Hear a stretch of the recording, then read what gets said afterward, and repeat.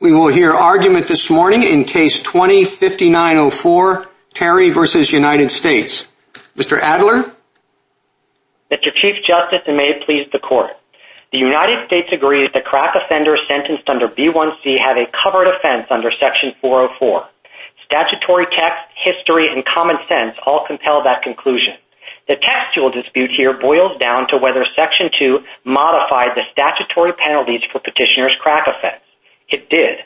Because B1C cross-references B1A and B, when Section 2 raised the crack quantities for B1A and B, Section 2 also modified B1C. That modification expanded the scope of conduct subject only to B1C, and it changed the sentencing benchmarks by which B1C offenses are measured. Unable to dispute that modification, amicus argues that the phrase statutory penalties means a sentencing range. But Section 2 did not modify any sentencing ranges at all. It merely raised the crack quantities, and Congress knew that. History confirms that B1C offenses are covered. Shortly after enacting Section 2, Congress approved the Sentencing Commission's decision to incorporate Section 2 into the guidelines for all crack offenders, including B1C offenders. And in the 8 years leading up to Section 404, the Commission repeatedly used the phrase statutory penalties to refer to the higher crack quantities, not lower sentencing ranges. Finally, amicus's contrary interpretation would make little sense. It would cover kilogram trafficking kingpins, but exclude the lowest level dealers. He has failed to offer any coherent explanation for why Congress would have done that. After all, Congress did not enact bipartisan criminal justice reform to create new anomalies. It enacted Section 404 to purge the taint of the discredited 100-to-1 disparity. To do that, it gave all crack offenders sentenced under that old regime an opportunity to seek a reduced sentence under Section 2's new statutory benchmarks. I welcome the Court's questions. Counsel, if we extend the First Step Act into subsection C, as you argue we should, because you're concerned about the crack cocaine disparity, but wouldn't that also extend to other drugs? Because subsection C covers the waterfront. It's not just a crack cocaine provision. No, Mr. Chief Justice, because Sections 2 and 3 modified the statutory penalties only for crack cocaine violations. The penalties remain exactly the same for every other drug. And Congress, of course, knew that when it was drafting Section 404. It knew that Sections 2 and 3 were only about crack cocaine, and that was the purpose of Section 404, was to just make those two provisions retroactive. And so that wouldn't have even been on Congress's radar when it was drafting Section 404. And, of course, we have to keep in mind the overall statutory scheme and structure and context here when we're interpreting Section 404. And, of course, crack cocaine is part of the element of the offense under B1C. And so I just don't think that's a realistic concern here. And, in fact, no court in the country has granted Section 404 relief to a non-crack offender, and no court in the country will do so if the court rules in our favor here. Well, you say that's what Congress had in mind, but do you think the statutory language is unambiguous in that respect? We do, Mr. Chief Justice, because if you look at 404A, the statutory penalties for which were modified by Section 2 or 3, that is only referring to crack cocaine violations of 841 and 960, nothing else. So it's just not something that is going to happen if the court rules in our favor in this case. What's the practical need to apply the First Step Act into subsection C, given the retroactive sentencing guidelines? Because, Mr. Chief Justice, many people, many B1C offenders, like many B1A and B offenders, did not receive the benefit of the retroactive guideline amendments. If they were career offenders or armed career criminals, they never got any benefit from Amendment 750. There are people with certain quantities that never received any benefit at all. And then there are people who were eligible for relief under Amendment 750, but were limited dramatically in the scope of relief that they could get by the low end of the amended guideline range. And they were all, of course, subject to the old statutory benchmarks. The quantities in the statute at the time of Amendment 750 were still 5 and 50 grams as opposed to 28 and 280 grams. And that's certainly something that a sentencing court could look at today and think that the person's offense was, in fact, less serious today than it was when it was considering a reduction under Amendment 750. Thank you, counsel. Justice Thomas. Thank you, Mr. Chief Justice. Counsel, just so that I'm clear, I'm going to just make a brief statement and ask you where I'm wrong. Petitioner was convicted of possessing an unspecified amount of crack with the intent to distribute. And before 2010, the statutory penalty was 0 to 20 years for this offense. From after 2010, the statutory penalty is still 0 to 20 years. As far as I can see, then, the statutory penalty for for petitioner here was not modified. Tell me where I'm wrong here. Yes, Justice Thomas. The phrase statutory penalties in the context of this particular statute does not refer to the sentencing range of 0 to 20 years. Read in context, it means the penalty statutes that were actually modified by Section 2. So if we look at the language of 404A, we see it's statutory penalties for which, quote, were modified by Section 2.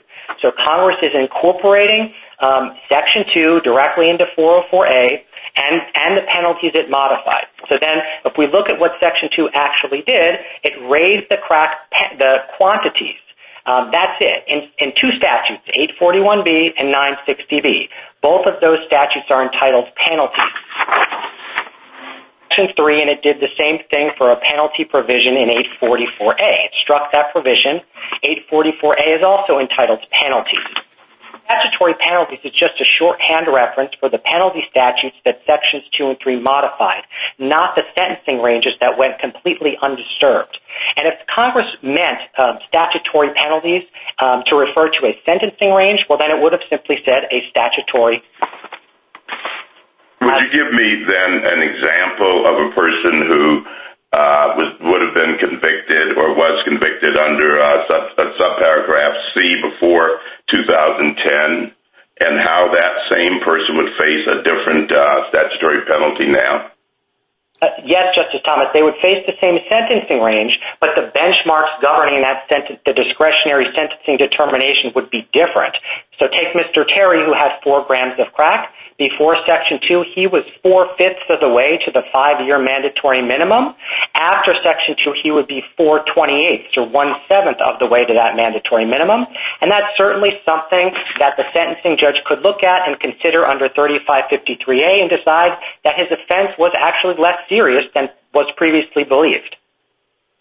Thank you. Justice Breyer? All right. We all have the same question, I guess. Mine is the same as Justice Thomas and the Chief Justice.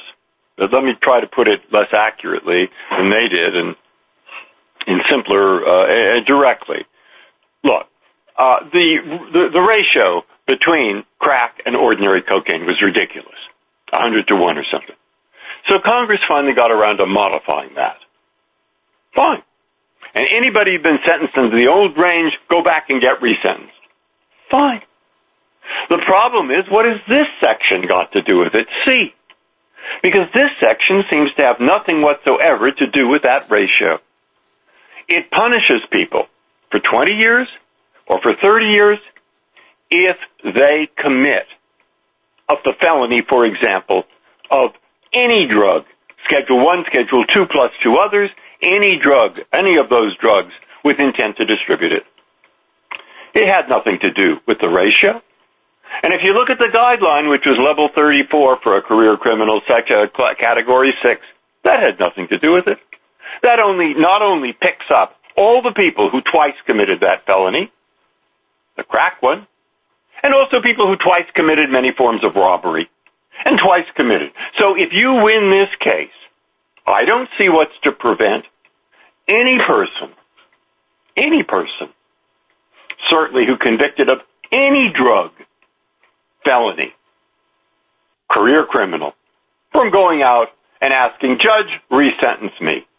Now, that's the practical problem I have, as well as the language not really applying. You get me out of this. I'd love to get out of it. I mean, I think they were much too high. I understand that. But I can't get away from this statute. So you convince me, I hope, that I'm wrong. Justice Breyer, let me try to make 2 points there. First, the 100-to-1 ratio affected everyone who was sentenced under that regime. Whether it affected their statutory range or guideline range or not, it still affected the discretionary sentencing determination under 3553A because it provided the frame of reference through which judges assessed the severity of the offense. After all, the quantities in the statute reflected Congress's judgment about how much crack was needed to justify a 5- and 10-year mandatory minimum sentence. As for the language, as I was attempting to explain to Justice Thomas, statutory penalties doesn't mean the sentence... You don't have to... I know your argument on the language. And I suspect you're right about that, about how the mentality of the judge within his leeway was different. Certainly it couldn't have been different from a career criminal. He would have had to depart. He would have had to depart there. And I don't know if it affected that or not. But if we read it your way, I don't see how we get out of the fact that it really covers every drug offender who has 2 or 3 prior felonies or not. You know, it's covering everybody. The Chief was right. And so maybe you could say they shouldn't. I agree with you. They shouldn't. But I have to look at the statute and see what it did. So help, convince me. Justice Breyer, the only people who are eligible who have a covered offense are crack offenders. That's it. There's no dispute about that. It doesn't say that. It says, you're reading it to say any statutory provision that covers, the mandatory minimum part of the crack offense. Sure, this is a statutory provision that covers it. And then it says, if you were sentenced under such a statutory provision, go and ask for a resentencing. And by the way, a methamphetamine or whatever you call it, or an ordinary cocaine offense was sentenced under that statute. Justice Breyer, Sections 2 and 3 of the Fair Sentencing Act modified the statutory penalties only for crack cocaine violations, and that's it. Justice Alito? What does the statutory penalties for which were modified by Section 2 or 3 of the Fair Sentencing Act modify? Does it modify violation or does it modify statute? Justice Alito, we agree with amicus in the government that it refers to the full and phrase violation of a federal criminal statute. We all agree on that point. So that means it modifies violation. Violation there is the noun, right? Yeah, yes, we view it as a concise and integrated phrase, so it's one phrase, violation of a federal criminal statute. But we agree with that. So the violation is a case that could be prosecuted under subsection C, is it not? We agree that the federal criminal statute here refers to 841A and B1C. Right. It is an offense that could be prosecuted under 841 and subsection C. Yes, we agree with that. We all agree with that, I believe.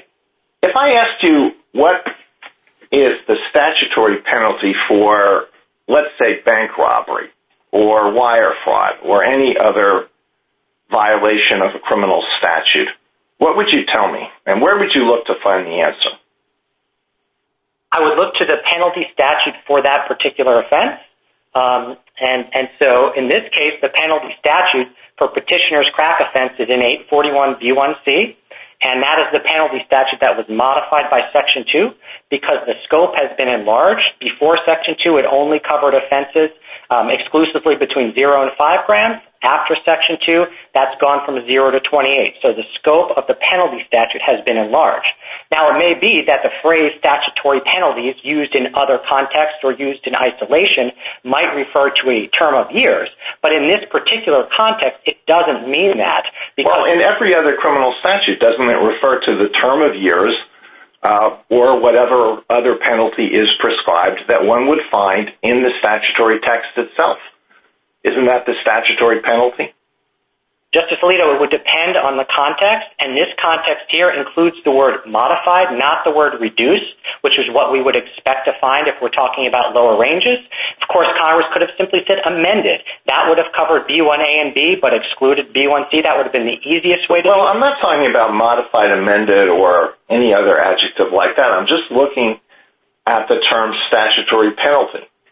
Justice Alito, then I would direct you to the Sentencing Commission for the 8 years leading up to Section 404. In this context, use that phrase to refer to the higher crack quantities, not to sentencing ranges. It means something different with respect to subsection C than it does with respect to every other provision of the Federal Criminal Code?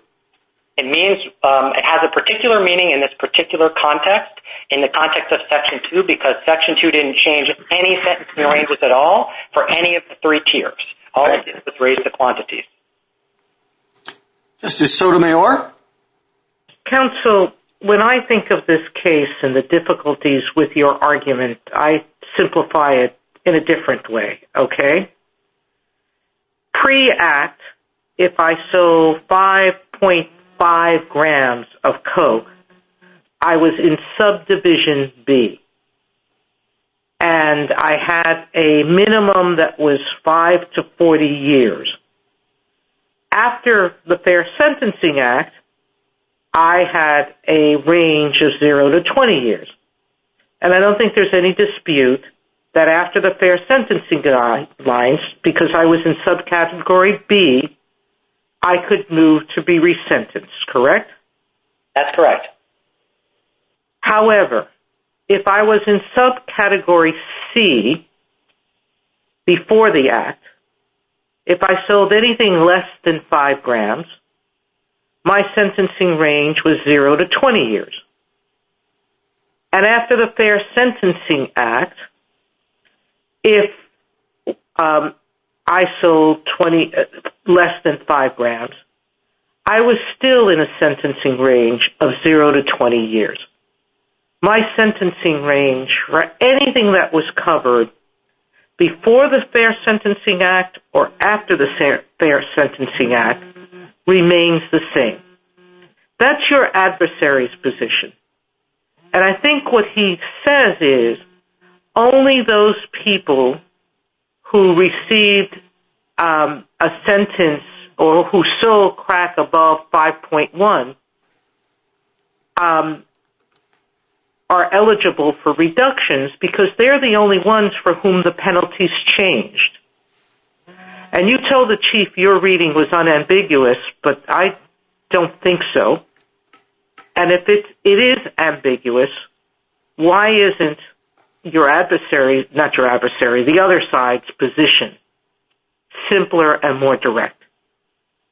If you sold 5 grams or less, your penalty remains the same before and after. Justice Sotomayor, because that interpretation doesn't fit within the text of 404A, because when you read statutory penalties in context, it doesn't refer to the sentencing range. It can't, because Section 2 didn't modify any sentencing ranges. All it did was raise the quantities, and that affected everyone in all three tiers because it changed the benchmarks for sentencing. Now, we didn't mean to say that the language was unambiguous. All I meant with the Chief was simply that it was unambiguous that Section 404 is limited to crack offenses. As for statutory penalties, we think it's unambiguous when you read it in context, including the 8 years of the Sentencing Commission referring to the phrase statutory penalties, as we do, to refer to the higher quantities, not lower sentencing ranges. Justice Kagan? Mr. Adler, you've referred a number of times to this anchoring effects argument, which is to say that in changing the categories, it would lead to different kinds of sentences. And I have no doubt that that's true. But where do you find any concern about that in the statute itself? The statute, when it talks about statutory penalties, that means like the penalties that are provided in the statute, not the penalties that are actually given by judges because of these anchoring effects. Yes, Justice Kagan. So that's just an explanation for why Congress would have wanted B1C offenders to be covered just as B1A and B1B offenders are covered. And we see, that goes back to really what the overarching goal of Section 404 is, which is to give everyone who was sentenced under the 100-to-1 regime an opportunity to seek a reduced sentence under Section 2's new statutory benchmarks. So if we look at Section 2, Section 2 applied prospectively to everyone sentenced after August 3rd, 2010, including people without mandatory minimums. Section 404 came along and made that retroactive. Everyone agrees with that. And then we dropped down to 404C. Congress told us who it wanted to exclude from Section 404. And the only people it excluded are the people who have already received the benefit, the opportunity to benefit from Section 2's new statutory benchmarks. That includes the people sentenced after August 3rd, 2010, and it includes the people resentenced after August 3rd, 2010, and it includes people who have already filed a 404 motion and been denied on the merits. Nobody else is excluded, and that's because Congress wanted everyone sentenced under the 100-to-1 regime to have an opportunity to benefit from those new statutory benchmarks, whether it affected their statutory range or not. So that's sort of where it comes into the purpose aspect of this case. I mean, you make this point about Congress wouldn't have wanted lower-level offenders not to get the benefit of this statute when it gave that benefit to higher-level offenders. But Congress knew that the Commission had already made changes that benefited all these subparagraph C offenders, except the ones whose sentences weren't calculated by reference to the drug guidelines at all, except for career criminals. So why is it so clear that Congress would have wanted to benefit the career criminals in subparagraph C? Justice Kagan, the same exact thing would be true for the B1A and B1B career offenders as well. So that's not a basis to categorically exclude only the B1C offenders. And as I was explaining earlier, the ratio had the potential to affect everyone, even career offenders, because of the anchoring effect that you alluded to before, and also because it came in through the unenhanced guideline range, which served as an additional anchor for career offenders for downward variances. And we know that from the Sentencing Commission's 2016 report, which documents that empirical fact. Thank you. Justice Gorsuch? I have no questions, thank you. Justice Kavanaugh? Thank you, Chief Justice, and good morning, Mr. Adler. Do you know what the market value roughly of 3.9 grams was at the time of the offense back in 2008? Justice Kavanaugh, I don't. It was probably, if I had to ballpark, I would say $50 or so, something around there. Okay, and you've talked several times about the goal of Congress here, and I guess one thing that the questions of my colleagues point out is the text doesn't, at least at first glance, seem exactly in line with that goal, which raises the question, why didn't Congress just say everyone who's been sentenced for crack offenses under 841 is eligible for resentencing, something simple like that? And I realize you can ask that kind of question in almost every statutory case, but here it seems like that would have been the easy way to do what you've described as Congress's goal. What do you think was going on there? Right, Justice Kavanaugh. So the reason it couldn't just refer to 841 is because it was also dealing with Section 3, which addressed a different problem with regard to simple crack possession. And I think, I would sort of turn it around and say, well, if Congress wanted to do what amicus says, then it would have drafted the exact same statute and just substituted the word amended for modified, and it gets exactly to where amicus says that Congress wanted to go. So, of course, Congress might have drafted this in an entirely different way, but based on the statute we have and the two competing interpretations that are in front of the court, our interpretation is textually sound when you read the phrase statutory penalties in context. And that's the fundamental flaw with amicus's theory. And your in-context point, I think, ultimately rests on this idea that sentencing judges will be affected, as you put it, I think, by it changing from 4/5 of the mandatory minimum amount to 4/28 of the mandatory minimum amount. Is that one of the things you're relying on? That is the background of how discretionary sentencing worked under 3553A, When I mean in context, I mean the actual statutory language, reading it in context, because Section 2 didn't modify any sentencing ranges. So if Congress was drafting Section 404, it would have had the statute book open to Section 2. It would have looked to see what Section 2 actually did, and all it did was raise these two crack quantities from 5 to 28 and 50 to 280 in two particular statutes, 841B and 960B. So then Congress would have opened the statute book to those statutes, and the first thing it would have seen were the headings entitled penalties. It would have done the same thing for Section 3 and seen the same thing, penalties. And so the statutory penalties language is just a shorthand reference for the penalty statute. Do you think someone would have, though, after about 10 minutes said, well, what about those C offenders? No, Justice Kavanaugh, because all Congress was doing here was trying to make Sections 2 and 3 retroactive for everyone sentenced under the 100-to-1 regime. It wasn't sort of slicing and dicing up subcategories of crack offenders. Thank you. Justice Barrett? So, Mr. Adler, let me just pick up right there. Is your position essentially then that penalty is kind of a shorthand that pulls in, and Justice Kavanaugh alluded to this, everyone who was sentenced under the prior crack cocaine disparity? Yes, Your Honor, that is our position.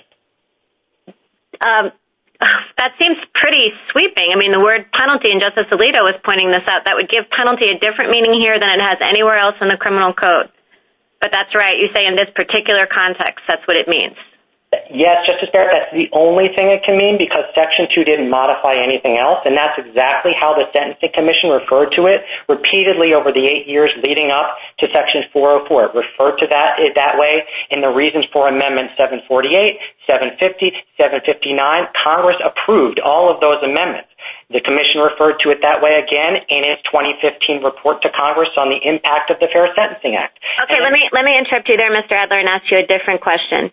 So, if someone is resentenced who had been convicted under Section B1B, and let's imagine that they had 20 grams when they were initially sentenced, and they're resentenced under the new ranges, is it true that they would have to receive a new sentence? There would be no discretion. Statutorily, they would get to receive a new sentence.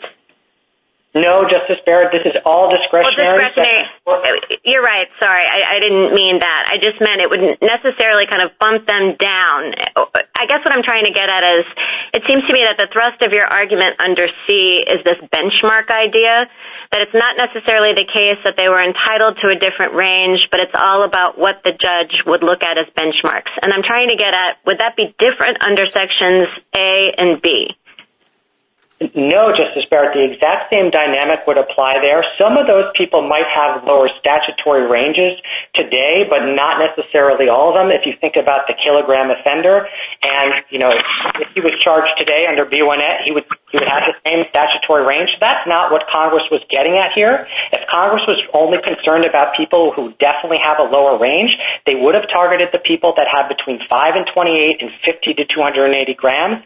And we know that's not who they targeted because the kilogram kingpins are included as well. And, of course, 404C makes it abundantly clear that this is all discretionary. Nobody is entitled to a reduction here. That's the last sentence of 404C. Congress could not have been clearer about that. Thank you, Mr. Adler. A minute to wrap up, Mr. Adler. Thank you, Mr. Chief Justice. The 100-to-1 disparity permeated the sentencing regime. It not only affected the statutory and guideline ranges, it also affected the 3553A determination. The quantities in the statute reflected Congress's judgment about how much crack was needed to trigger 5- and 10-year mandatory minimums. So those quantities provided the frame of reference through which all crack offenses were viewed. In Section 404, Congress sought to eradicate the stain of the 100-to-1 disparity.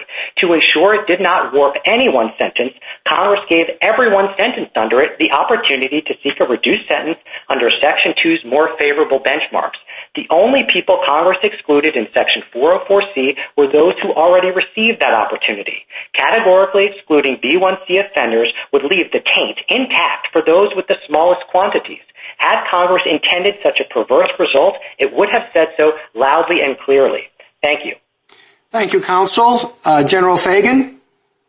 Thank you, Mr. Chief Justice, for the promotion, and may it please the Court. I'd like to address the two main concerns that have come up in the argument thus far. First, the statutory penalties can't possibly refer to punishment. Even the amicus agrees on that, or else Section 404 really does nothing. Justice Thomas, your statement was good as far as it goes, but you could also substitute the A and B requirements and the statement would remain equally true. So we're talking here about moving around quantities and thresholds of crack cocaine.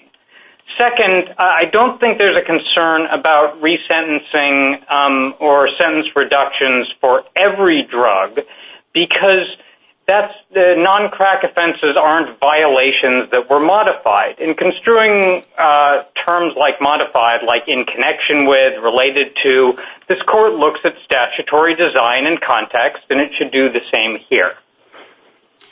Thank you, Deputy General. In this case, the department switched its position from being the respondent to supporting the petitioner. Prior administrations have done that. Subsequent administrations are going to do that. But I wondered what standard your office applies in deciding when to take that step. Is it just that you think the position is wrong and you would have reached a different one? Well, Your Honor, I don't know that we have a specific set of procedures or guidelines that I could kind of publicly share. Let me just say that in this case, very much due consideration was given to this within the department, and the department determined that the prior position wasn't as sound as the position that we're advocating now. And I think we focused on three factors. One is the language is a very good fit for what Congress was trying to accomplish here, which is to try to identify the group of offenders whose sentences might plausibly have been affected by the discredited, racially disproportionate 100-to-1 ratio. Second is that retroactive guidelines relief just isn't enough for most of these people for all the reasons explained in our reply brief. And third, it's really hard to justify why you'd include every A and B offender and not include a single C offender. Mr. Fagan, is there any respect in which you disagree with the petitioner's position? I think that we identified some things we were concerned about in petitioner's position in our opening brief, Your Honor, and petitioner appears in the first few pages of his reply brief to have come around to basically the position that we were advocating. So assuming I'm understanding his position correctly, I don't think there's much daylight, if any, between the two of us. Thank you, Counsel. Justice Thomas? Thank you, Mr. Chief Justice. Mr. Fagan, you suggest that there's no real difference between A, B, and C. But what's changed in A and B? So, Your Honor, to the extent anything has changed in A and B, like to the extent that... No, just in the language. There was an amendment to A and B to the drug quantity thresholds for... Okay, now, what language changed in C? No language changed in C, Your Honor, but of course C is textually linked back to A and B by the except as provided otherwise in A and B. Okay, but in a sense, A and B are linked too, but the language changed, the amounts changed, but the language in C did not change, right? That's right, Your Honor. Although on this point, I think it's quite relevant that Congress did not use a word like amended, which it would have been well aware was a word it could have used because it appears in the... So what's the difference between modify and amended? I think modified has a broader connotation, and Congress used it deliberately because it's not the language of Section 2 of the Fair Sentencing Act, which we know it was looking at. Okay, so let me ask you a question. Let's say, for example, that Congress eliminated all charges of possession with intent to distribute, but left simple possession available.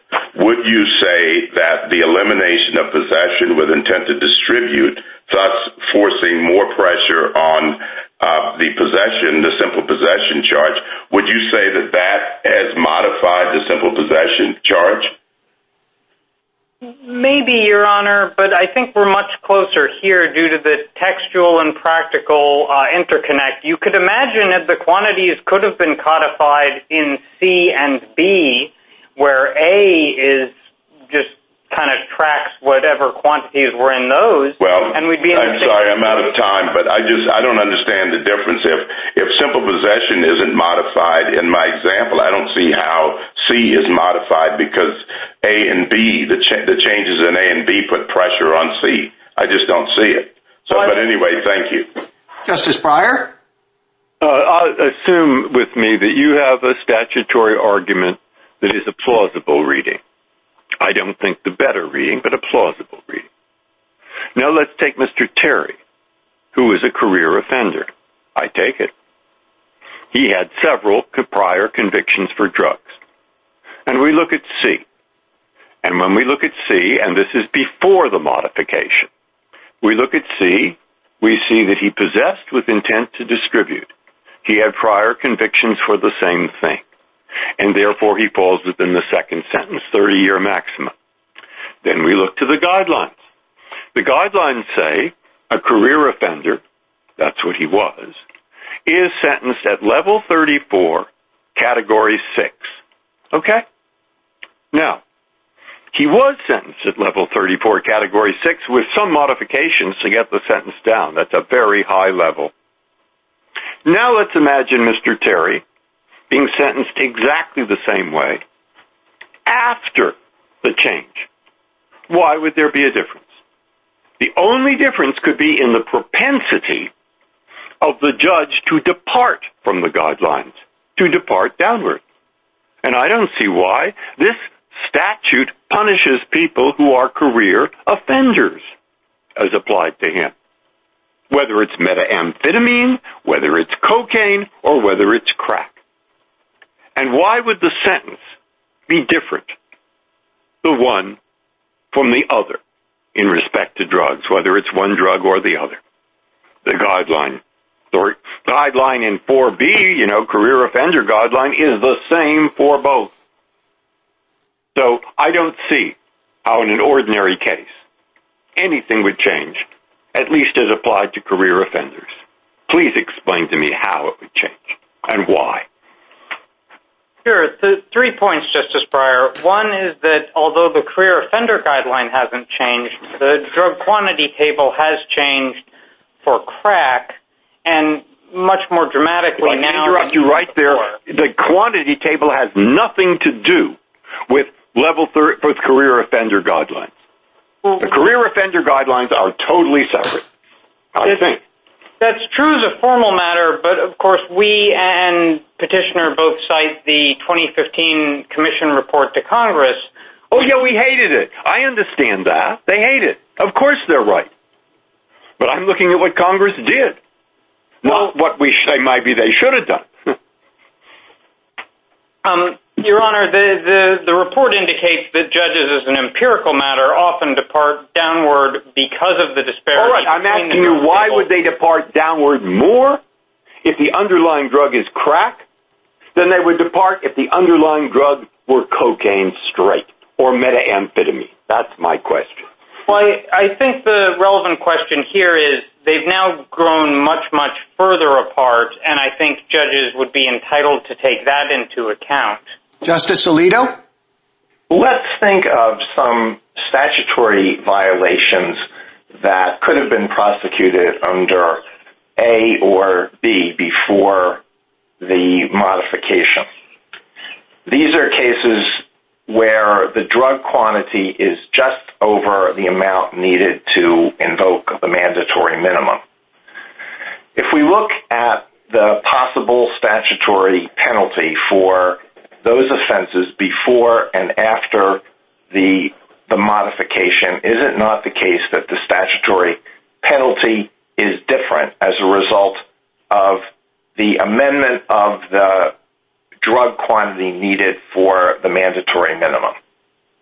The statutory penalty for that particular offender, if by that you mean punishment, would be different for him. But of course, the amicus's position would allow relief for all B and A offenders. If you look at the Venn diagram on page 9 of our reply, there's no dispute that the outer two solid areas, even though they'd be subject to the exact same penalties today for their quantities, would nevertheless be eligible to seek sentence reductions under Section 404. But is it the case that there are violations, namely the ones I just referred to, under A and B for which the statutory penalties were changed as a result of the modification? Is it not the case that there are no such cases under C? No case prosecuted under C has a different penalty as a result of the modification.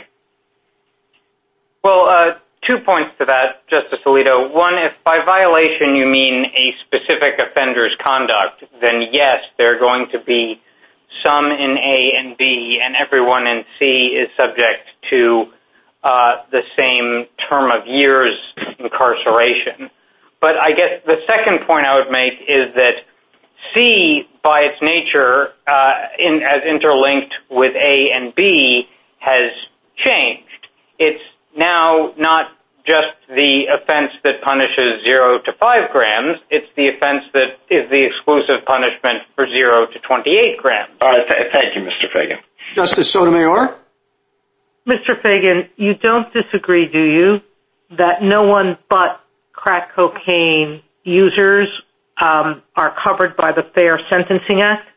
No other convicted felon with respect to heroin or any other drug is covered? Under the provisions that we're talking about today, where the Fair Sentencing Act was addressing crack exclusively. Yes. All right. Number 2, am I correct that every felon who is convicted under subdivision A and B, whether they were convicted above the guidelines, below the guidelines, above the statutory minimum or not, that were changed, every felon got an opportunity if they chose to be resentenced, correct? I believe that is correct, Your Honor, yes. So we're talking about, one of my colleagues asked, does this mean that what we're advocating is that every subdivision C felon be given the opportunity? They may not necessarily be resentenced, but all we're asking is equal treatment, correct? That C felons, subdivision C felons, be given the opportunity to be resentenced, correct? That's correct, Your Honor. The C crack offenders. All right. Now, counsel, do you have some estimate of those numbers? Your Honor, it's hard to know precisely because it's not tracked to a especially granular level, but the best estimate we have is it's in the low 3 figures, something like 100 to 200. All right. So, with respect to that, there have been some people who, if we were to rule against you and petitioner, who have already been resentenced. What would happen to those people? Would you have to go back and then give them their original sentence? Because there are some circuits who have read it the way you do read it now, these provisions now, correct? That's correct, Your Honor. There's a circuit conflict on this. I don't know that anyone who has received relief under Section 404 wouldn't be eligible to seek such relief again. We do think that in the circuit... That's not my question. If we rule against you, those people who have resentenced, will they be resentenced? Will you go back to their original sentence? I don't think that there's a mechanism for doing that, Your Honor. So I think they would have obtained a windfall, I suppose, based on what this court later determined was a misinterpretation of the law. So now there's even a smaller group of people who are going to be denied the opportunity. Thank you, counsel. Justice Kagan? Mr. Fagan, I'd like to take you back to your conversation with Justice Alito and read to you a sentence from your own brief where you say all crack cocaine defendants sentenced under subparagraph C post the Fair Sentencing Act are exposed to the same statutory range as before. So that's correct, right? I hope so. Yes, Your Honor. Okay. And then you could not make that same statement as to A or B. Isn't that right? That's correct, Your Honor. And what you seem to be arguing is that in A or B, you couldn't make that statement because some of the A or B people, in fact, are now subject to a different sentencing range, but some aren't. And you're saying, well, if those A and B people who are not subject to a different sentencing range are getting the benefit of this law, why shouldn't the C people too? Is that basically what you're arguing? I think that's one piece of our argument, Your Honor. I guess what I want to ask you about that piece is, isn't that just a function of the categorical approach at work in this statute? The reason why some A's and B's are getting the benefit of it is because the statute works categorically, and there's nothing mysterious about that. But the C's are out in the cold because nobody's sentence is affected. Well, Your Honor, let me make 2 points in response to that. The first would be that just looking at it categorically, I do think the offense has changed because it's really just mirror images of one another. The B defendants who are no longer eligible to be B defendants have to go somewhere, and they go into the C range. So that's just kind of they necessarily correspond to one another. The second point I would make is that, as this court recognized in Dorsey, the statutory changes, everyone understood them to affect the statutory penalties for C because, as this court explained in Dorsey, the mandate that the Sentencing Commission conform the guidelines to the statutes necessarily was expected to include modifications for even the low-level C offenders. And if you look at page 15 of our reply brief, you'll see how dramatic those changes were. Thank you, Mr. Fagan. Justice Gorsuch? Thank you. I have no questions. Justice Kavanaugh? Thank you, Chief Justice, and good morning, Mr. Fagan. How do we take into account the reality of sentencing as against the statutory language in this case? I think Mr. Adler says, and I think this is correct, that many sentencing judges will think about this differently when it's 4/5 of the mandatory minimum versus 4/28 of the mandatory minimum, and that will have an effect on how they exercise that discretion. I think that's true in many cases, but then how do you link that up to the statutory text? Well, Your Honor, I think the way we link it to the statutory text, and it's an important consideration to keep in mind, is two main reasons. One is that statutory penalties, I think, again, the amicus agrees on this, has to refer to the shifting of the ranges, not to modification of any term of year sentences, because, of course, the Fair Sentencing Act didn't do the latter thing. So we're already in a world where we're talking about shifting ranges as changed statutory penalties, and that shift is illustrated on page 7 of our reply brief, and it's quite dramatic.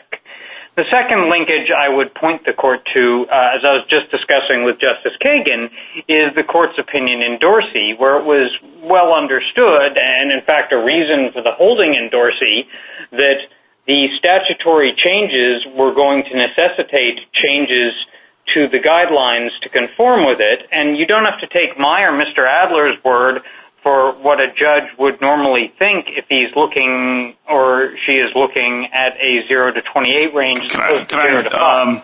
Well, I'll end there. Thank you, Mr. Fagan. Justice Barrett?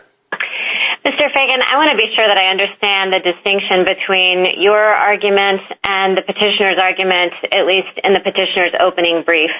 So the petitioner's opening brief cast this scheme as floors and ceilings, kind of suggesting that anything that was below in the old scheme 5 grams, which was the limit in B, was necessarily funneled into C. And you pointed out that wasn't correct, am I right? That's right, Your Honor. Although, if by sealing, what we thought was not correct was the use of the term sealing to imply that the defendant is actually innocent of a C violation if it's more than a certain quantity. If you use sealing a little bit more loosely to simply mean a cap on the exclusive range, then that's essentially what we're saying, and it's a fine term to use. Because am I right that one objection you had to that characterization is that those that were sentenced under C weren't necessarily those who had less than 5 grams, but it could have been someone who had 200 grams but was just charged under C instead? That's correct, Your Honor, and sometimes you even have defendants who plead to much higher amounts, but they're still sentenced under C. Okay, and then my other question is, did you view the government's prior position, when you changed pretty late, it was the day your brief was due, would you characterize it as implausible, or is it your position that the statute is ambiguous and that in light of the purposes of the First Step Act and the Fair Sentencing Act that yours is the better interpretation? The latter, Your Honor. I don't think we're taking an implausible position before, although we think it's ultimately unsound for the reasons in our brief and primarily the reasons I was trying to explain to the Chief Justice. Thank you, Mr. Fagan. A minute to wrap up, counsel. Thank you, Mr. Chief Justice. The First Step Act finishes the job that the Fair Sentencing Act started of erasing the taint of the racially disproportionate 100-to-1 ratio. It therefore allows courts to consider what a crack defendant would have looked like if he fell within a modified statutory class of offenders with a wider range of culpable conduct. Even after the retroactive guidelines changes, for the reasons explained in our reply, not every low-level crack offense is going to still look the same in relation to a 28-gram threshold as it did to a 5-gram threshold. Congress didn't foreclose every offender under C from at least getting a look, and then the court that looks at the Section 404 motion can decide whether, in the exercise of its discretion, a reduction is in fact warranted. Thank you. Thank you, counsel. Mr. Mortara? Mr. Chief Justice, and may it please the court, my friends are making changes to the statutory text in Section 404A, different ways of cloaking the same point. The government wants to talk about a penalty scheme. My friend, the public defender, says we should look at penalty statutes. Both have converted the noun penalties in Section 404A into an adjective because they cannot address that the noun penalties means punishments, and we are not looking for a changed penalty scheme or a changed penalty statute. They argue that because more people will fall into the ambit of 841B1C after the Act, that somehow changed the penalties. But I want to explain how it is, in fact, that Section 2 and 3 of the Fair Sentencing Act modified statutory penalties, and I want to do so by reference to Mr. Dorsey of Dorsey v. United States. He sold 5.5 grams of crack in August of 2008 and was sentenced in September 2010 as an 841B1B offender. That's what he was convicted of. He got a 10-year minimum because of a prior conviction, and the statutory minimum was 8 years of supervised release. He came to this court, and this court, he sought sentencing under 841B1C, more lenient penalties, and this court gave it to him, modified his statutory penalties. What the First Step Act does is it extends that retroactive treatment, committed crime in 2008, sentenced in 2010, to everyone who was sentenced before August 3rd, 2010, and that is all it does. I welcome the court's questions. Counsel, I think you know the basic problem in terms of practical effect as the people are seeing with respect to your interpretation, and that is that defendants under A and B get a new sentencing, and indeed their time, their sentence can be reduced to time served. But under C, the least culpable offenders, those people can't. Now, I understand if you're right about what Congress said, that's what they said, but why would Congress want to want to implement that result? To the extent that the drug quantity had an influence on a subsection C offender's sentence, that was through the drug quantity tables, as Justice Breyer observed, and those subsection C offenders got revised sentencing because of the retroactive guidelines amendment the Commission put in place almost immediately after the Fair Sentencing Act. Well, I understand that point, but I think it's a little curious to say that Congress did something that really makes no practical sense because they felt sure that the Sentencing Commission was going to deal with it with retroactive guidelines. Well, I don't think it makes no practical sense, Mr. Chief Justice. Earl Dickerson of Massachusetts received a mandatory life sentence under 841B1A because of his prior convictions, exclusively because of the crack-to-powder ratio. He had 57 grams. After the First Step Act, his sentence was reduced to 206 months. That makes perfect practical sense. He was stuck because of the statutory minimum penalties. Section 2 modified them for him. The First Step Act made it retroactive. But there is a vast number of people that were sentenced under C who will not get any result under the First Step Act, but they're relegated to whatever relief they get under the sentencing guidelines, right? And those would be career offenders for whom the crack-to-powder ratio had no influence whatsoever.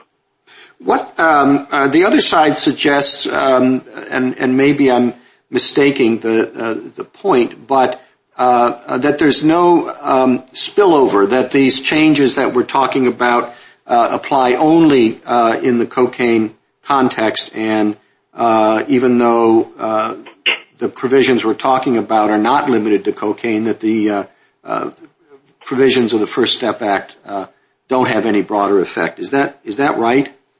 I think that's an instance of two wrongs making a right. If you take the first atextual turn and turn statutory penalties into penalty statutes, they're just inviting you not to take the next turn and imply that to all drugs, but that's the necessary implication of what they're saying. A problem that a number of people have pointed out is this the anchoring effect, which would result in people whose sentences can't be changed under C really being prejudiced. I think you don't challenge the basic logic of the fact that if your sentence is 0 to 5 and you have 5 grams, many judges are going to give you a sentence near the maximum. But if for the same possession, 0 to 5, under the new ranges, the maximum under, not the maximum under C, but the range before you hit B is 28, and a judge is going to look at that and say, well, you're pretty close to the bottom of the range, and so you're going to get a smaller sentence. That seems to me to be incontestable as a logical matter and a consequence of your reading. Well, what I would say first and foremost is I haven't found any evidence of any judge ever saying I am doing this, and I haven't found any evidence of any First Step Act resentencing where a judge has said, I think this is what happened in your original sentencing, even sometimes the same judge. But accepting that it's incontestable, it is not a modification of a statutory penalty. The 404A says statutory penalties. What you're talking about is an extra statutory effect. Thank you, counsel. Justice Thomas? Thank you, Mr. Chief Justice. Mr. Mortara, the government and petitioner seem to are arguing that the changes to A and B somehow have resulted in a modification of C. Could you comment on their arguments? Yeah, all I can say is that as I think you and Justice Breyer have observed, the penalties in C did not change, and penalties means punishment. My friend, the public defender, has asked the court to adopt a technical meaning or a meaning at odds with ordinary meaning for statutory penalties by referencing the subsection title for 841B, which is penalties. This court has repeatedly rejected such an approach, including in the Castillo case, which is a decision from this court interpreting what is and is not an element in a federal criminal statute. You were at one point in your discussion with the Chief Justice about to make the distinction between the effect of the quantities on sentencing as opposed to the career status of the defendant. Would you finish you were about to make that distinction. Could you do that again? Sure. I think actually Justice Breyer made that distinction very capably, which is that someone who is under the guidelines classed as a career offender, the drug quantity no longer has any guidelines influence on the range they receive. It's a completely separate table. I do want to point out that there are recidivism enhancements in the statute that can, because of the ratio, force people like Earl Dickerson into a mandatory life sentence under 841B1A by statute. The Fair Sentencing Act did nothing for him. The First Step Act did everything for him, and it makes perfect sense. But if you have a significant change to the practical application of subsection C, why wouldn't that be seen as a modification, as I think petitioner argued? Well, I think it would be the same thing as the idea of someone narrowing the scope of, say, first-degree murder such that more offenders fall into the category of second-degree murder. That does not change the statutory penalties for second-degree murder any more than moving people around changes the statutory penalties for subsection C. Again, and you've mentioned that the petitioner made a point of arguing, I think the government did too, and you alluded to it a few minutes ago, about the use of the term statutory penalties. And you, I think, dismissed that a few seconds ago by saying that they are changing the language to an adjectival language. But could you address his argument as to what that term actually means? I think it means the punishments imposed by statute, which is what the compound noun would suggest to an ordinary reader of the English language. Thank you. Justice Breyer? Put aside the language for the moment. All right. I want to focus on what the Chief Justice said was incontestable. In my mind, it's totally contestable. Why? And this is where I think we're having trouble. Think of C. There are two sentences in C. I mean, linguistic sentences. The first, a long sentence, has to do with people who are not career offenders. The second has to do with career offenders. Think of the first. Was that person on your reading prevented from asking for a lower sentence? Now remember, the AUSA thought these high sentences are ridiculous. So the AUSA brought it under C and not A and B and said, we don't know how much drugs there are. But the judge found out in the pre-sentence report and used the table. Can that person challenge his sentence? Yes. Why? Not under the statute, but because the Sentencing Commission reduced his sentence to reflect the change in the First Step Act. So he's free, all those people, to be resentenced. Now what about the second sentence? The second sentence has to do with career offenders. They aren't free to re-challenge because they were not sentenced under the sentencing guidelines having to do with drugs. They were sentenced under the sentencing guideline having to do with career offenders. Those people, really, whether it's cocaine, methamphetamine, or some other drug on table 1 or 2, it doesn't matter. The amounts don't matter once it's a felony. So there's no reason that they should get to ask for resentencing. Now, I've just stated something that's in my mind, and I want you to think about it and admit if what I've said is wrong or right or should be modified. Justice Breyer, I think what you said is 100% correct. And I would further point out that reclassifying somebody as a career offender or not is precisely what is occurring in some of these resentences under the... Correct. Why did the government argue what it argued? They know these as well as I do, probably better. Your Honor, I am here to explain many things. The behavior of the United States government in this case is not one of them.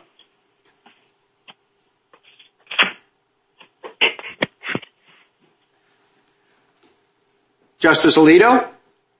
If we write an opinion and we want to define the term statutory penalties as it's used in this provision, can you give me a concise definition, preferably, for that term? Just for statutory penalties, I would say the punishments available under the statute. All right, thank you. Justice Sotomayor? Counsel, going in part to Justice Breyer's question, under subcategory A and B, even offenders who'd had mandatory minimums previously and were career offenders, some of them, their guideline ranges were far above the mandatory minimums or far above the career offender guidelines. Yet those offenders got the benefit of the retroactivity in the Fair Step Act. They can come in and argue that their sentences should be reduced, even though the original sentence was not controlled by the guidelines or the mandatory minimum or the career offender category. They got a higher sentence. That's correct, isn't it?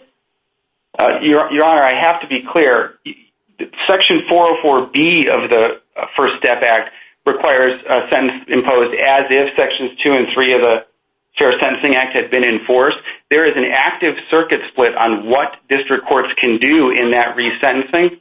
And so in some circuits, no, the offender that you are outlining wouldn't get any different sentence.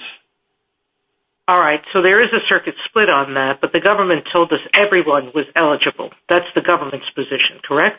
Yes, and the government in its presentation today didn't get the chance to tell the court that it has taken the position that 404B categorically prohibits resentencing people any more than just interpreting the effect of 2 and 3 of the Fair Sentencing Act. It took that position in Bates v. United States, number 2535, at pages 13 and 14 of its bio. Counsel, there's a bipartisan sponsors of the First Step Act submitted an amicus brief urging us to reject your argument. They say the act was intended to grant all crack offenders another chance at a reduced sentence. And there are people who were sentenced as career offenders who can be sentenced now to a lower amount if the judge so gave them due consideration. Why should we ignore this bipartisan consensus? And those who dealt in the lowest level of crack, the federal defender tells us that the crack amount that this defendant, even though he's a career offender, sold was probably valued at $50. That's not to take away from his criminal history, but why shouldn't we permit him to be resentenced? Justice Sotomayor, I'll again point out that revising somebody's career offender status is illegal under Section 404B of the First Step Act, and the government, this administration, has taken that position in this court in the Bates case. I didn't say revise his career offender status, counsel. I said he was sentenced above the guideline range for that status, and it was above, and why can't he come down to whatever the bottom of the career offender range is?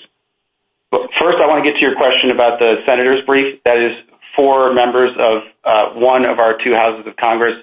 I don't think it represents necessarily the universal view of those who voted for the First Step Act. What represents that is the text of the statute, and Mr. Terry was sentenced at the bottom of his career offender range. Thank you, counsel. Justice Kagan? Mr. Mortara, something I think is odd about this whole case and your argument is that the most natural reading of what statutory penalties means isn't really even on the table, because the most natural reading, you'd be looking for a modification of a provision that actually gave a sentencing range. You know, you'd be looking for a sentencing range that went from 10 to 20 to 5 to 15. And there's nothing of that kind in the statute, to refer to. So isn't the statute kind of incoherent from the get-go? I don't think so, Justice Kagan. One reason in light of Dorsey. The court's opinion in Dorsey perfectly reflects what Congress is trying to extend to everyone else retroactively. Mr. Dorsey, charged under B, sentenced under C, a different provision with different statutory punishments. Mr. Hill, who was the companion case, charged under A with 53 grams and a 10-year minimum statutory sentence, but was ultimately sentenced under B. His statutory penalties were modified. So read in light of Dorsey, this actually makes perfect sense at both first and third reading. So if I understand that correctly, you're saying there are people who can't be convicted of subparagraph B now, who could have been before. And you're right that that's not true of subparagraph C, but you could sort of make the opposite argument, that there are people who can be convicted only of subparagraph C now, who could have been convicted of other crimes before. So why doesn't the argument work both ways? For two reasons. Number one, the statute's referring to a violation, a specific violation that occurred at a specific time. That is Mr. Terry's violation, not a group of people. And secondly, for the first-degree murder hypothetical reason, narrowing the scope of some greater crime such that more people can exclusively be punished in some lesser crime does not change the penalties of the lesser crime. Do you agree that there are defendants convicted under A and B whose statutory penalties weren't modified, but who will get the benefit of this act? No, I do not, because anyone convicted under A, the elements were 50 grams or greater. That only supports a conviction under B today. Their statutory penalties were changed. They may not receive a sentencing reduction because under 404B it may be determined based on what quantity was in, for instance, the judge finding or the PSR, that they were ineligible for any such change. But that's a 404B question. And let me make sure I understand that. I mean, do you think that you use the categorical approach in A and B? Yes. So doesn't that mean, if you use the categorical approach, that there are some A and B offenders whose penalties would not change, but yet will get a resentencing? No, because we look to the elements of an A charge and a B charge. The quantity element of an A charge is 50 grams or greater. After the Fair Sentencing Act, that threshold changes such that that element can only support a B charge. Thank you. Justice Gorsuch? I have no questions. Thank you. Justice Kavanaugh? Thank you, Chief Justice, and good morning, Mr. Martara. Picking up on Justice Kagan's questions, if the statutory text is ambiguous given the cross-reference, it seems to me that the other side is asking us to look at a few things, or maybe there are a few things that could be considered in how to think about this statute. And I just want to get your reaction to these things. And so one is the relatively small amount. Justice Sotomayor alluded to this. I asked about the cost, $50, and assume it's a few $100s. It's still a low amount that we're talking about here, not the kind of situation that I think most people have in mind when they think about lengthy sentences for federal sentencing. So that's one. Two is the history of the disparity, the crack powder disparity. This all kind of stems to June 1986 when Len Bias died, and that was a shocking event, particularly in this area, particularly for those of us who I was a year younger than he was, looked up to him like everyone in this area did, and that was a shocking event in this area and ultimately in the country at large, and prompted Congress, along with other things, but that was really the proximate cause of Congress moving to establish the 100-to-1 ratio, even though that was a powder situation in the Len Bias situation, the 100-to-1 disparities ushered into the law, and then there are racial disparities, of course, that develop over time, and Congress really has been working now for 35 years, hearing about this and working to claw that back. So that's something we should be thinking about, I think the other side would say. And then the third, which we've touched on, is the reality of sentencing judges and how they really, in practice, I take Justice Breyer's point, but some of them, in some cases, are going to think differently about this when they're close to the limit, the 5, versus not close to the 28. So those three things together, to the extent the statute's ambiguous: low amount, the history, the racial disparities, and the reality of sentencing, and you can take whatever time you want to answer those. Thank you, Justice Kavanaugh. As to the low amount, as we've spoken about before, Mr. Terry's sentence was dictated by his career offender status, and I should point out that the First Step Act did make statutory modifications to the recidivism enhancements, changing drug felony to serious drug felony in such a way that I do not actually think Mr. Terry would, if he were committed his crimes today, be sentenced as a career offender under the First Step Act. But Congress didn't make those changes retroactive. And so I think some of the impact you're talking about is the impact of the career offender enhancement, which is true for all drugs and has been altered by Congress prospectively in the First Step Act. As to the where this all comes from and the policy and that you were discussing, I can only say that I quibble with the premise that the statutory text is ambiguous. I don't think that it is.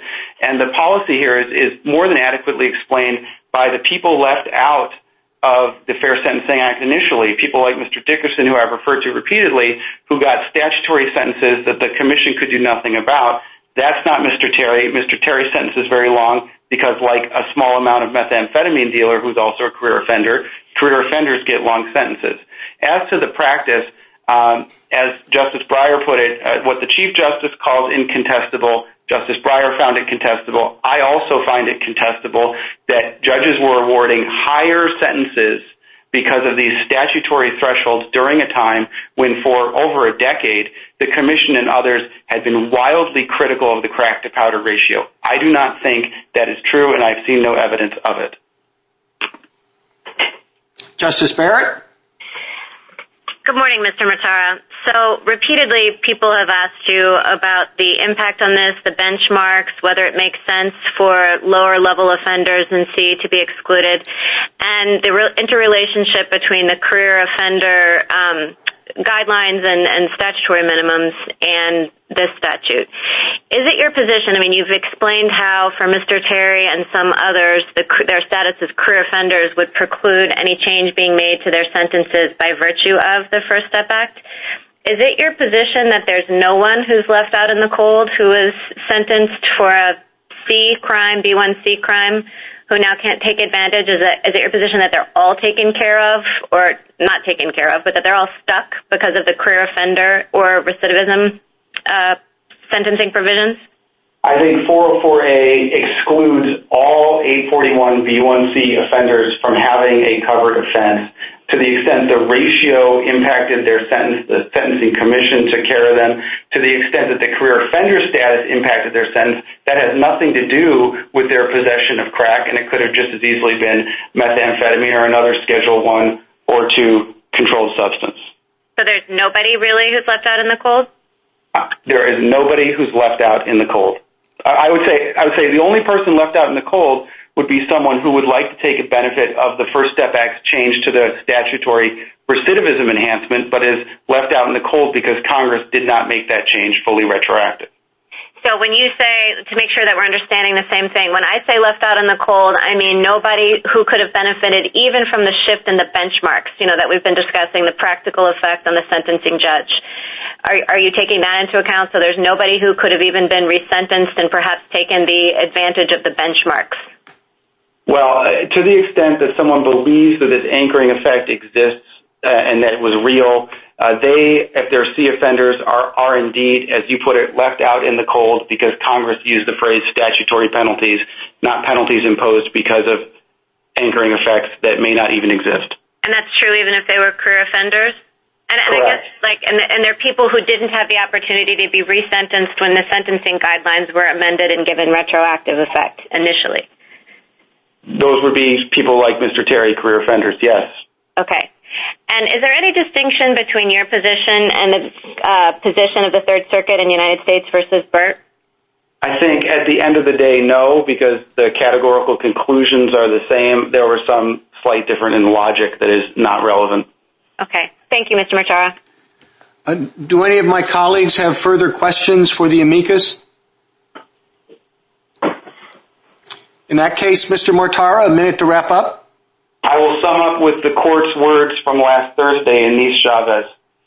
A rational Congress could reach the policy judgment the statutory text suggests it did, and no amount of policy talk can overcome a plain statutory command.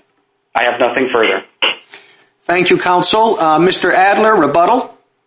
Thank you, Mr. Chief Justice. So let's talk about the text.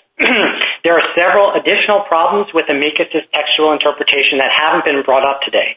First, he's effectively requiring this court to insert the word effectively before the word modified. Because Section 2 didn't change the ranges, he's asking the court to say that it effectively modified the ranges. And that's just not part of the statute.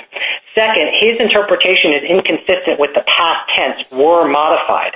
His argument depends on defining the violation as a pre-Section 2 50 and 5-gram offense, but no statutory penalties for those offenses were modified by Section 2 because the Fair Sentencing Act applied only prospectively. So his interpretation is inconsistent with the past tense. Finally, something that occurred to me, his interpretation would categorically exclude all pre-Apprendi offenders because none of them had 5 or 50 grams as an element of their offense when they were convicted, and there have been 200 to 300 pre-Apprendi offenders who have obtained relief under Section 404, and they would have all been excluded under amicus's view. Finally, amicus referred several times to Dorsey, and at one point said that our interpretation of the language would sort of do violence to the English language. Well, I'd refer the court to Justice Scalia's dissent in Dorsey, and he repeatedly used the phrase statutory penalties to refer to something other than a sentencing range, just as the commission did for the 8 years leading up to Section 404, and I think Justice Scalia had a pretty good grasp of the English language. Second, on the history, amicus really did not say anything at all about the Sentencing Commission, and all we're saying here is that Section 404, like all other statutes, must be interpreted in light of the historical context in which it was enacted, and Section 404 was just the latest part of an ongoing dialogue between Congress and the Commission, so it would be improper to read 404 in isolation from that context. On the career offender point, that's just a red herring in this case. There are A and B offenders that were also career offenders, and they were fully eligible for relief under Section 404, so that cannot be a basis for excluding B1C offenders. And career offenders, the only reason that they are different here is because their guideline range was not determined by the 100-to-1 ratio, but as we've explained throughout, the 100-to-1 ratio had the potential to affect them nonetheless through the 3553A calculus. And downward variances are commonplace under Section 404 for career offenders. And finally, in response to the Chief Justice on why would Congress do this court looks to the text, of course, and that's paramount, but at the same time, the court doesn't interpret statutes in a way that make no sense. And all my friend could say was, well, there were people that received a mandatory minimum penalty. That would be a handful of people. So that's just an implausible interpretation. Section 404 covers all offenders who were sentenced under the ratio. The purpose was to ensure that everyone sentenced has the opportunity to seek a reduced sentence under Section 2. That includes the kingpins, and it includes the low-level dealers under B1C. The judgment below should be reversed. Thank you, Mr. Adler. Mr. Mortara, this court appointed you to brief and argue this case as an amicus curiae in support of the judgment below. You have ably discharged that responsibility, for which we are grateful. The case is submitted.